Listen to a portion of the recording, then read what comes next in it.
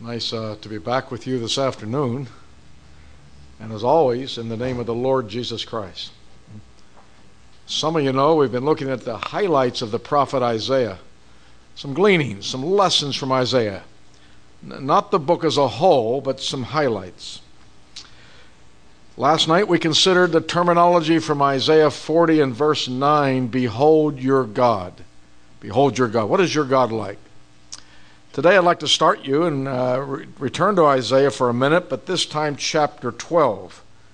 Isaiah chapter 12. Well, you'll get another behold here. Isaiah chapter 12.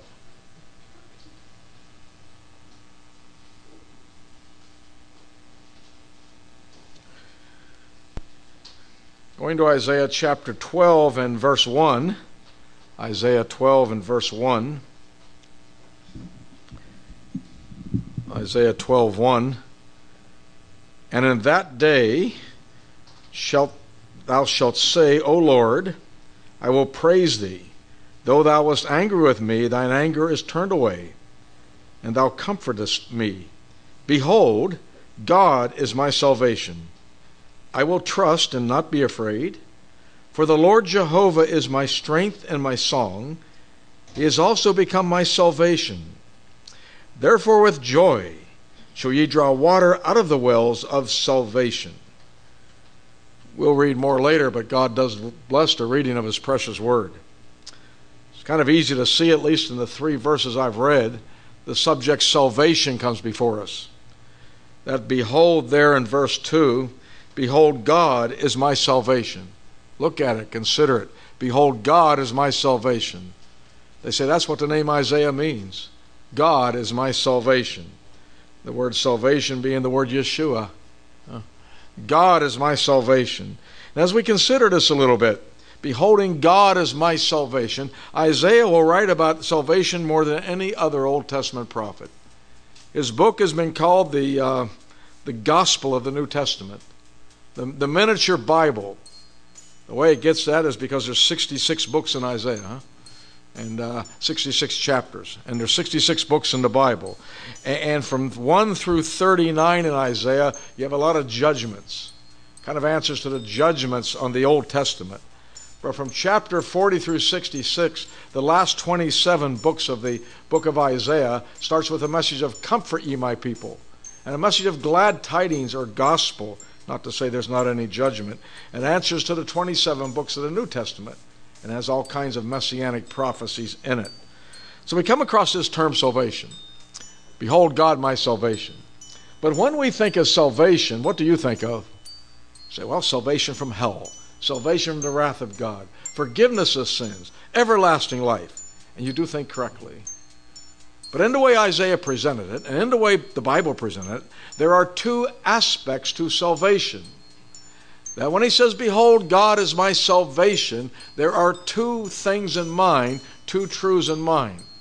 Something like a coin, if you had a quarter in your hand. Say, what's this quarter? And this side says, it's heads. And this side says, no, it's tails. Who's right? Well, you're both right. It's both head and tails completely. It has 2 sides in it. And Isaiah and the Scriptures, when it talks about salvation, will show 2 sides of this salvation, in which both are true. Behold, God is my salvation. Now, before we look at Isaiah a little more, I'd like to take you to the New Testament, where Peter talked about salvation. And he will speak about 2 major things in the context. So you might want to keep something in Isaiah. We're coming back. But if you go to 1 Peter chapter 1, please. Book of 1 Peter and chapter 1.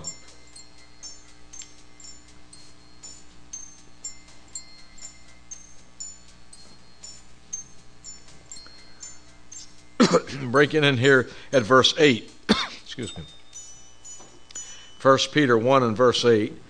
Whom having not seen ye love, and whom though now ye see him not, yet believing, ye rejoice with joy unspeakable and full of glory, receiving the end of your faith, even the salvation of your souls. Look at something now at the end called the salvation of your souls. Speaking of this salvation, Peter says this in verse 10 of 1 Peter 1. Of which salvation the prophets have inquired and searched diligently, who prophesied of the grace that should come unto you. He says, this salvation, the prophets, and now he's referring to the prophets, including Isaiah. And they searched this subject out diligently. They wrote about salvation, but they didn't understand it all, though they prophesied of the grace that should come to you. For look what he says next in verse 11. 1 Peter 1 and verse 11.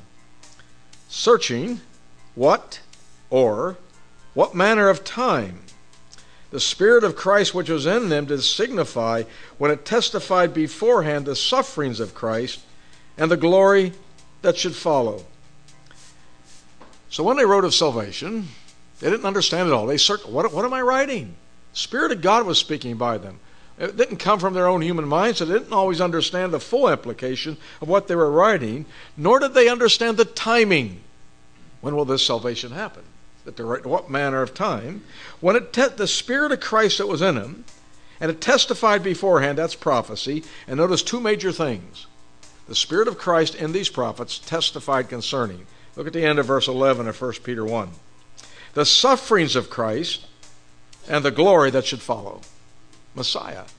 The sufferings, that he would be rejected of men and despised. He would suffer. He would be wounded for our transgressions. They show a bleeding, a weak Messiah being judged for our sins. The sufferings of Christ. That was only one half of their message. They also spoke about the glory that should follow. That is not a permanent thing.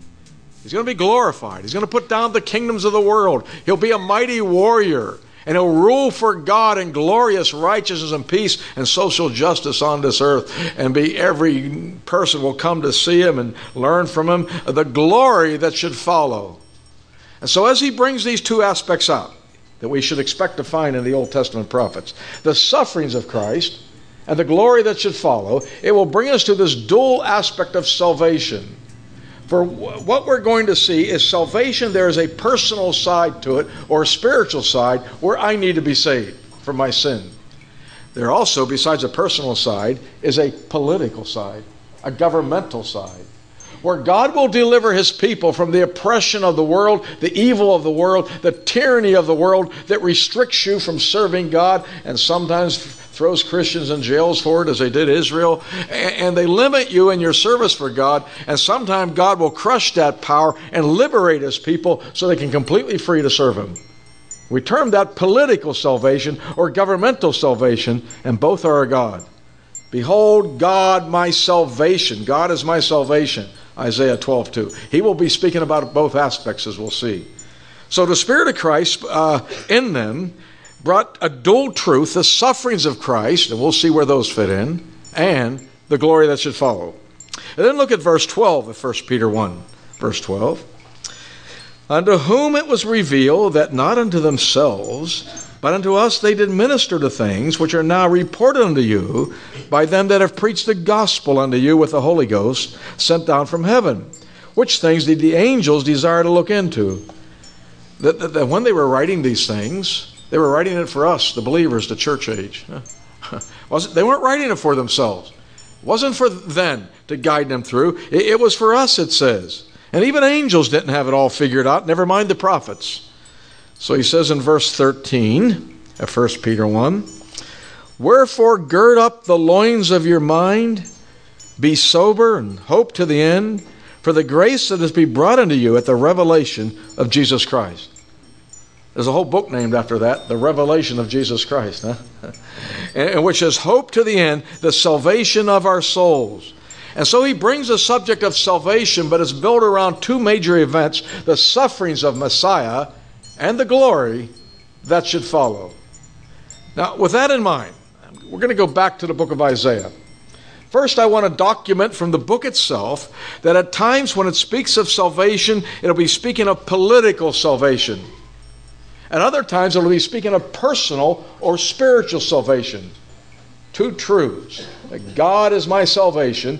He is my hope for my sins forgiven, salvation from judgment. He's also the hope of this world to deliver us from evil and oppression and liberate the people of God, the kingdom of God.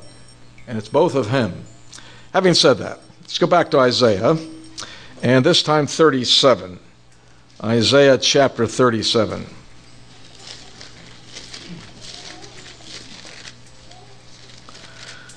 If you were at camp when we were on prophecy, maybe 2 or 3 were, I touched on some of these things also at camp in our subject. But going here to Isaiah 37, the subject will involve Hezekiah. He was the king of the line of David of Jerusalem. Jerusalem was the city of God, where the temple was, God's name was. And there were enemies all around that wanted to obliterate that city, to say there's no true God in Israel, our God is greater. And such was the case when you come to chapter 37, under the reign of Hezekiah. The Assyrian Empire was on the move, led by a king called Sennacherib. And he was moving in from country to country and conquering them and becoming a world empire. He had moved into Israel, into Judah, and had defeated the cities of Judah. And his last stop was Jerusalem, the city of God. You know, as 1 Kings 11:36 says, Jerusalem, the city that I have chosen me to put my name there. And so he's at the doorstep of Jerusalem, where Hezekiah's palace is, and he sends his messenger to intimidate him that we're going to obliterate you, so why don't you just surrender?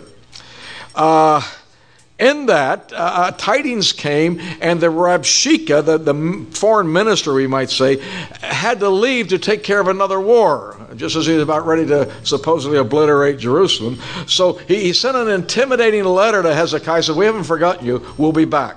Now we're going to break in on that in chapter 37 and verse 8. Chapter 37 and verse 8. So Rabshakeh, some of your translations, that will look like a personal name. Others will have the Rabshakeh, which is a title of an office like foreign minister. So Rabshakeh returned and found the king of Assyria warring against Libnah, for he had heard that he was departed from Lachish. And he heard saying concerning Tekoa, king of Ethiopia, he has come forth to make war with thee. And when he heard it, he sent messengers to Hezekiah, saying, he had to leave for a while. He couldn't carry out his message because Hezekiah had already prayed. And so he says, but I'll be back. You're not off the hook. Verse 10. Thus shall ye speak to Hezekiah, king of Judah, saying, let not thy God in whom thou trustest deceive thee, saying, Jerusalem shall not be given into the hand of the king of Assyria.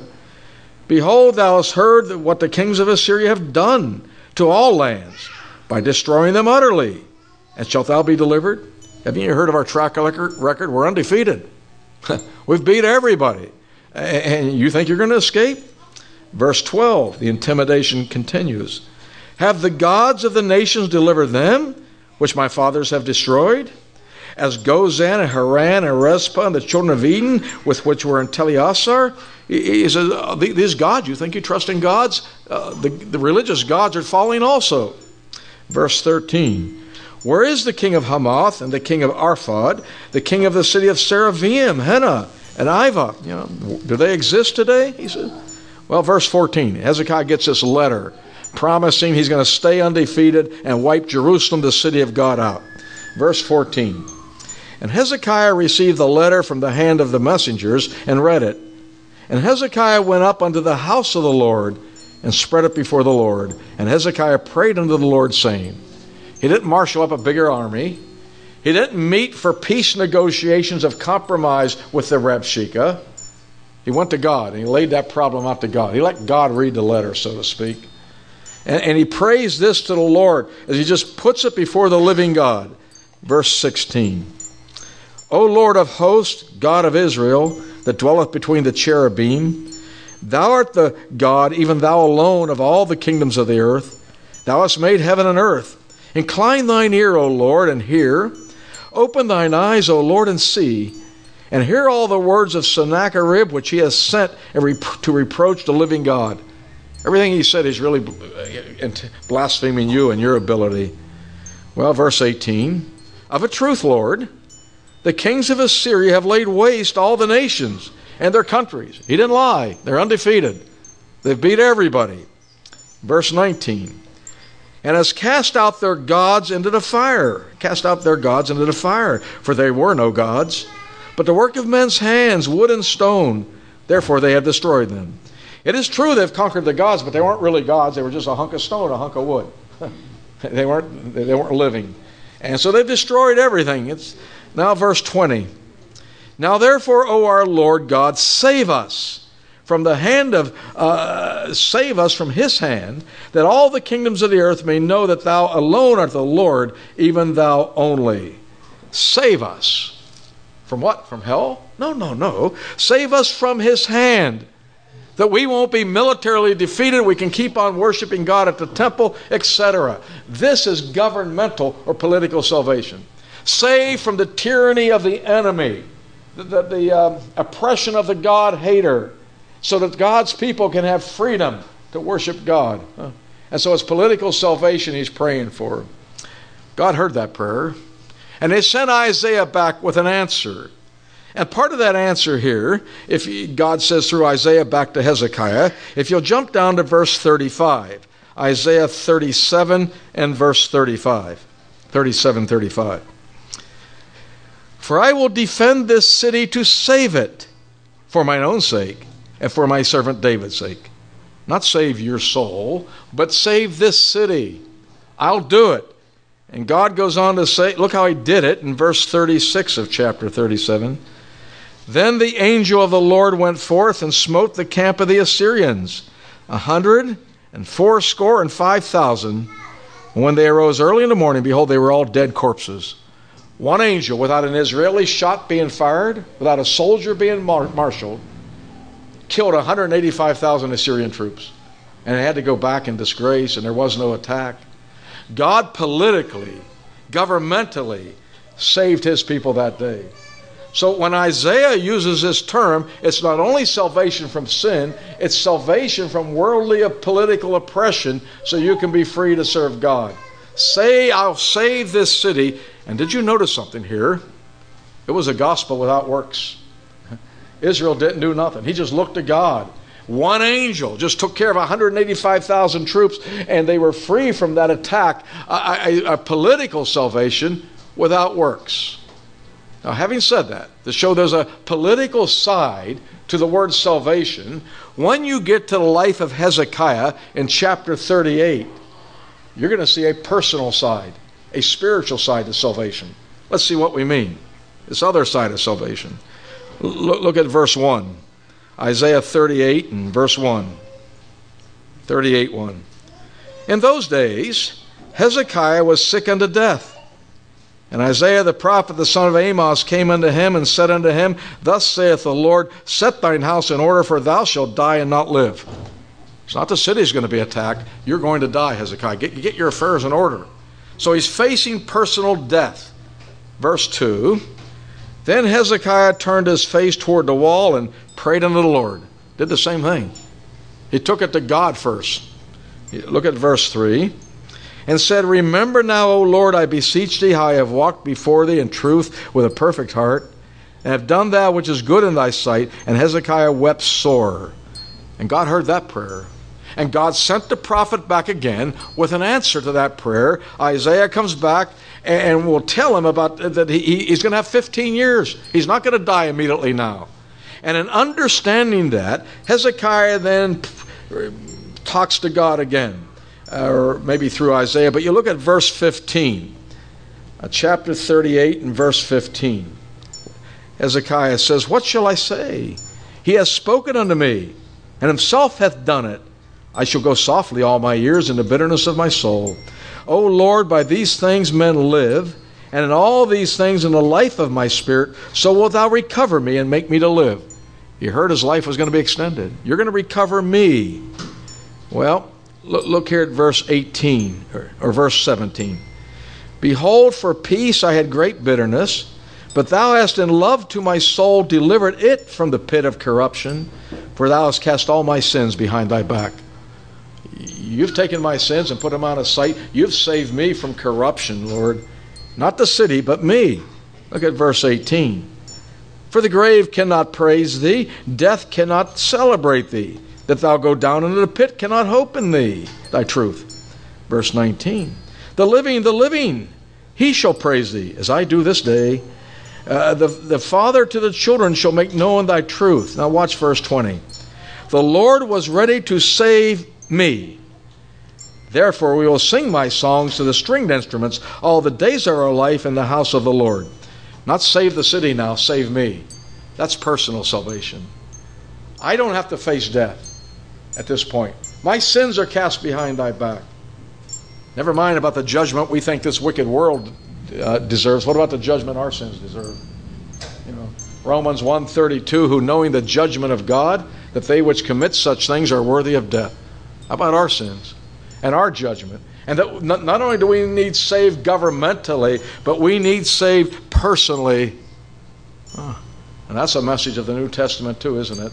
Believe on the Lord Jesus Christ and thou shalt be saved. Chapter 37, I'll save this city, political salvation. Chapter 38, thou hast saved me, personal salvation. So when we speak of salvation, there's two aspects to it. There's the personal side where I need saved. And there's also the nations needs judged so we can be free and saved to serve God. And in both cases, it's without works. And in both cases, behold, God is my salvation. Now, having shown that exists in Isaiah, and we see it in the life of Hezekiah, a political salvation and a personal salvation, I'd like to take you to other scriptures in Isaiah that some will have to do with the sufferings of Christ. Predictions, prophecies, that Messiah would be punished and suffer. And yet that same person, other scriptures will have to do with the glory that should follow. One set of scriptures will present the Savior, the Messiah, as a mighty warrior, coming back in strength and power, crushing the world oppressors, crushing the armies, and revealing God's saints in power, and they're free to serve God. The mighty warrior that conquers sin and this world. So let's see that a little bit. And then we'll see another portrait of the suffering Messiah, personal salvation as well as political salvation. So there's many places. It's all throughout this book of Isaiah. We could take you to many places. I'm just going to take you to two or three. Go to Isaiah 61, please. See an example here. Interesting chapter here as you go to the prophecy of Isaiah 61.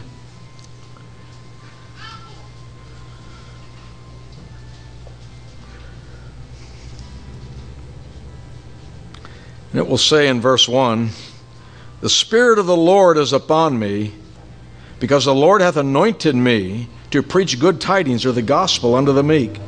He has sent me to bind up the brokenhearted, to proclaim liberty to the captives, and the opening of the prison to them that are bound, to proclaim the acceptable year of the Lord, and the day of vengeance of our God, comfort all that mourn, etc. Spirit of the Lord is going to be upon someone. He's going to preach the gospel to the poor. He's going to proclaim that God is accepting people, the acceptable year of the Lord. There's also a message of vengeance, of judgment. When the Messiah came to earth, our Lord Jesus Christ, Luke chapter 4 shows that he went into the Jewish synagogue and they asked him to speak. And he stood up, first of all, to read the scriptures that day in the Jewish synagogue in Nazareth, his hometown. And he chose to read from where we just read, the prophet Isaiah 61. But he did something. He didn't read as much as I just did. He read verses 1 and 2. Spirit of the Lord is upon me. Preach the gospel to the poor. Heal the brokenhearted. Proclaim the acceptable year of the Lord. And look at verse 2, and I'll show you what he did. As he read verse 2, to proclaim the acceptable year of the Lord, he stopped, shut the book, and handed it back to the minister of the servant. He was done reading. And he went on to say in Luke 4:21, this day is this scripture fulfilled in your ears. As he began to preach the gospel to the rejected and the poor, a gospel of good tidings, personal salvation to them, he closed it. You know what he never read? The day of vengeance. The day of vengeance. He did not come to judge in his first coming. He did not come to take the sword and to crush the nations in political salvation. He came to preach that men and women could be saved. The Son of Man came not to destroy men's lives, but to save them, Luke 9:56. And he never read the day of vengeance because it hadn't come yet. So the only part he could truly say was fully fulfilled in that day was the acceptable year of the Lord. God's accepting sinners who repent and trust Christ. And so he shut the book. Understanding there's two events. There's the event of the sufferings of Christ, as he would go to the cross, and coming back in glory to crush the world and set up the kingdom of God. But the day of vengeance isn't here, so he wouldn't fulfill it that day. He would shut the book strategically there. He understood the two aspects of the sufferings of Christ and the glory that should follow. Then, if you go to chapter 63, please, and look at the Spirit of God, the Spirit of Christ in Isaiah, as he presents the mighty warrior, full of power, delivering his people from the political oppressors so they can be free to serve God. You look at chapter 63 here and look at verse 1. Verse 1. Chapter 63 of Isaiah and verse 1. Who is this that cometh from Edom with dyed garments from Bozrah? This that is glorious in his apparel, traveling in the greatness of his strength. I speak in righteousness, mighty to save. Glorious in apparel? I mean, in this kingly apparel, he comes with these garments from Bozrah, and he's mighty to save. Well, save what? Well, it's political. Look at verse 2. Wherefore art thou red in thine apparel, and thy garments like him that treadeth into wine fat? Likening going through grapes where grapes are crushed, he's stained with human blood from judgment of sinners. His garments are stained with human blood, like into wine out of a winepress. Look at verse 3. I have trodden the winepress alone, and of the people there was none with me, for I will tread them in mine anger, and trample them in my fury, and their blood shall be sprinkled upon my garments, and I will stain all my raiment. I've done it alone. This too is something Christ did alone. He'll do alone. Is crush the enemy someday. His garments will be stained. He's a mighty warrior. Look at verse 4. For the day of vengeance is in mine heart, and the year of my redeemed is come. The vengeance, the righteous judgment of God upon the unrepentant. Look at verse 5. And I looked, and there was none to help. And I wondered that there was none to uphold. Therefore mine own arm brought salvation unto me, and my fury, it upheld it. Brought salvation unto me. What kind of salvation? Salvation from the enemy that has rebelled against God, that has worked against him and his people, and Christ crushes him like a winepress, and he's stained with their blood in victory. He's the mighty warrior. It's political salvation, and he did it all by himself. It's without works. Do you notice verse 5? There was none to help, and I wondered, mine own arm hath brought me salvation. So the Jewish people could rightly look at their scriptures and the prophets and say, there's coming a day we're going to be delivered. We're going to be delivered to serve God. Messiah will come, and what our leaders can't do with Rome or whatever government, he will judge them and judge the sinner and free the people of God to serve God. They rightly understood that. But what some of them missed was the sufferings of Messiah. Not only the glory that should follow, but first had to, in weakness, be rejected and spit upon and look like he could do nothing as he went to the cross to bear your sins and mine. And when you get to Isaiah 64, the very next chapter, we'll talk about salvation, but not about the enemy now. It goes more to the personal aspect.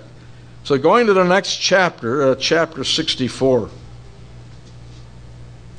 And look at verse 5. Isaiah 64 and verse 5. It says, Thou meetest him that rejoiceth and worketh righteousness. Those that remember thee in thy ways, behold, thou art wroth. For we have sinned. In those is continuance, and we shall be saved. Now, not the nations have sinned, we have sinned. It's a wonderful thing when you see it's not the world's fault, not the government's fault, not the Republicans or Democratic. I'm a sinner. We have sinned. I have sinned. They go on to realize with all their religion and good works and ethics that it's nothing but filthy rags in the eyes of a holy God. Look at the next verse, verse 6. 64:6. But we are all as an unclean thing, and all our righteousnesses are as filthy rags. And we do all fade as a leaf, and our iniquities like the wind have taken us away. All these little petty religious rules and ritual and giving to the poor, in your sight because of our sin, it's nothing but filthy rags being presented to you. But in thy righteousness we shall be saved. And now it's not a political salvation, it's a personal salvation. And Isaiah will show the basis for that. You know it well. But just for a minute, go to Isaiah 53. Another portrait here. And it's not a mighty warrior, though that will happen, the glory that shall follow. It's a suffering Messiah in weakness. And judgment is falling, but not on the nations. And squeezing their blood out of them. It's falling on the Lord Jesus himself, the Son of God, as he takes your sin and my sin. For example, look at verse 5 of Isaiah 53. Isaiah 53 and verse 5. But he was wounded for our transgressions, He was bruised for our iniquities. The chastisement of our peace was upon him, and with his stripes we are healed. The punishment for our peace was not upon the military leaders who made mistakes and presidents and kings. It was upon him. God's servant, he's talking about there in 52 and 53. The one who grew up before God as a tender plant, but rejected by men. It's messianic here about the Christ. He was wounded. And then look at verse 6. Verse 6. All we like sheep have gone astray. We have turned everyone to his own way. And the Lord hath laid on him the iniquity of us all. Not on the nations, on him. That on the cross, it pleased God to bruise him, verse 10 of chapter 53. He made his soul an offering for sin. God gave his perfect Son because he could be that perfect sacrifice to bear your sins and my sins. And all our sin was laid up not on me, on him. This isn't punishing the nations. This is punishing the Son of God. Oh, what love. He died for me so that I could be saved, so that I could have his sins taken away righteously, that he took my punishment, and God can preach unto me the forgiveness of sins. Acts 13:38. You know, when we lived in Pittsburgh many years ago, it was Christmas time. We had some type of a placard on our front door that had all the names of Christ in very nice colors, you know. And a Jewish girl stopped by, knocked on her door, and she said, I saw your sign. She says, you know, I've just trusted Jesus as my Messiah and Christ. I've just done that. And she said, I think I'm going to be thrown out of my home, my Jewish home. She said, my mom and dad don't like it. Well, we talked with her. She came back a couple days later, knocked on that door, all excited. She said, Mr. and Mrs. Amos, you're not going to believe what I saw. I know you're not going to believe it, but I saw it. I said, what'd you see? She said, I was reading Isaiah 53, and Christ had to suffer. Did you know it's in my Old Testament? Yeah, I did read it once or twice. I said, but isn't it wonderful? It's the first time she ever saw it, that Christ had to suffer for her sins, and it was in her Bible. It's legitimate. It's not a Christian invention. He was wounded for our transgressions and bruised for our iniquities. Personal salvation first, before political salvation. The sufferings of Christ and the glory that should follow. But you know what happened? Because of these double prophecies concerning the same person, Israel as a whole rejected the Lord Jesus in his weakness and his sufferings. They said, he didn't deliver us. Look, we're still under Rome. He cannot be the Messiah. They only saw the glorious warrior, not the suffering Messiah for their sins. They thought with their religion, they probably didn't need a Savior. It's understandable. In fact, to a degree, it's understandable. You go to Luke chapter 1. Let me show you something here. Leave Isaiah for a minute and go to Luke chapter 1.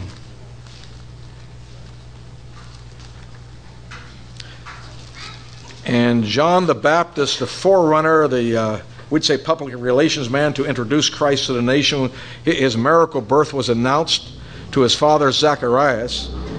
And the Spirit of God came upon that high priest Zacharias and began to prophesy about what was in front of them, about ready to happen to Israel through John the Baptist and Jesus Christ being carried by Mary. And you get to verse 13, Luke chapter 1 and verse 67. Luke chapter 1 and verse 67. Yeah, Luke chapter 1 and verse 67. Luke 1 and verse 67, please. Notice the prophecy through the Holy Spirit here. Verse 67. And his father Zacharias was filled with the Holy Ghost and prophesied, saying, Blessed be the Lord God of Israel, for he hath visited and redeemed his people, and hath raised up an horn of salvation for us in the house of his servant David. Speaking of the Lord, a horn of salvation. What do you say? I guess it's going to be learned about how to be saved from hell. No. Verse 20. As he spake by the mouth of his holy prophets, which have been since the world began. That, now watch verse 71, that we should be saved from our enemies and from the hand of all that hate us. We're going to be saved from our enemies. The Messiah is here. And the Old Testament promises a glorious warrior that will solve the political problems and free the people of God. We're going to be saved from our enemies. Goes on to say in verse 72, to perform the mercy promised to our fathers and to remember his holy covenant. Verse 73, the oath which he sware to our father Abraham. Now watch verse 74. Watch verse 74. that he would grant unto us that we, being delivered out of the hand of our enemies, might serve him without fear, in holiness and righteousness before him all the days of our life.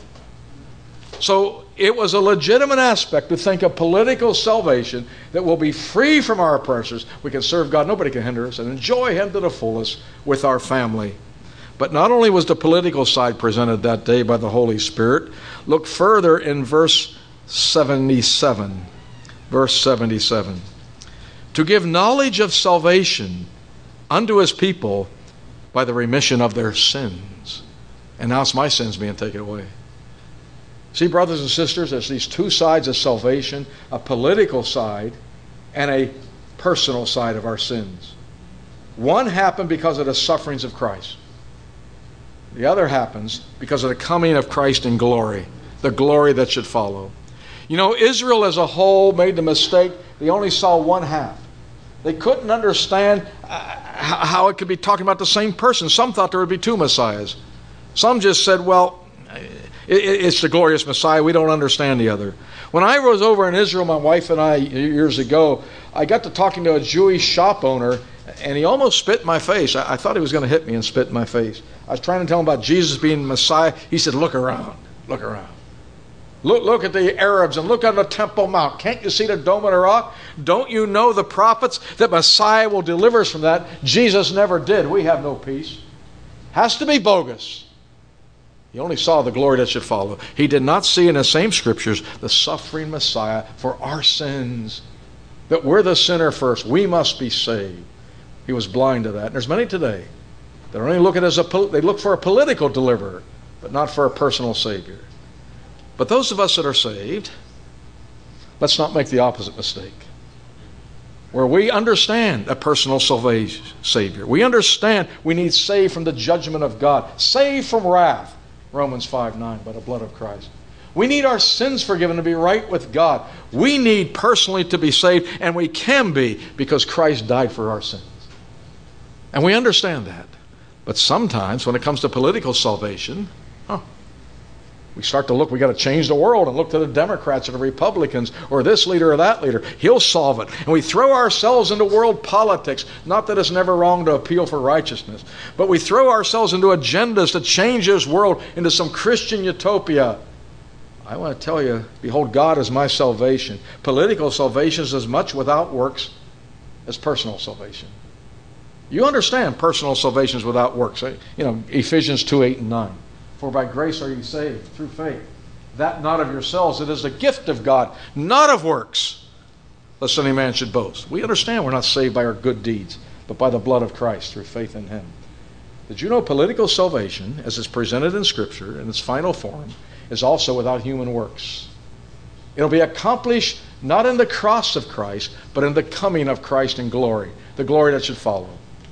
Let me show you an example of political salvation without works. We've already seen one in that Assyrian defeat by one angel. But go with me again, this time to Exodus chapter 14. Exodus chapter 14.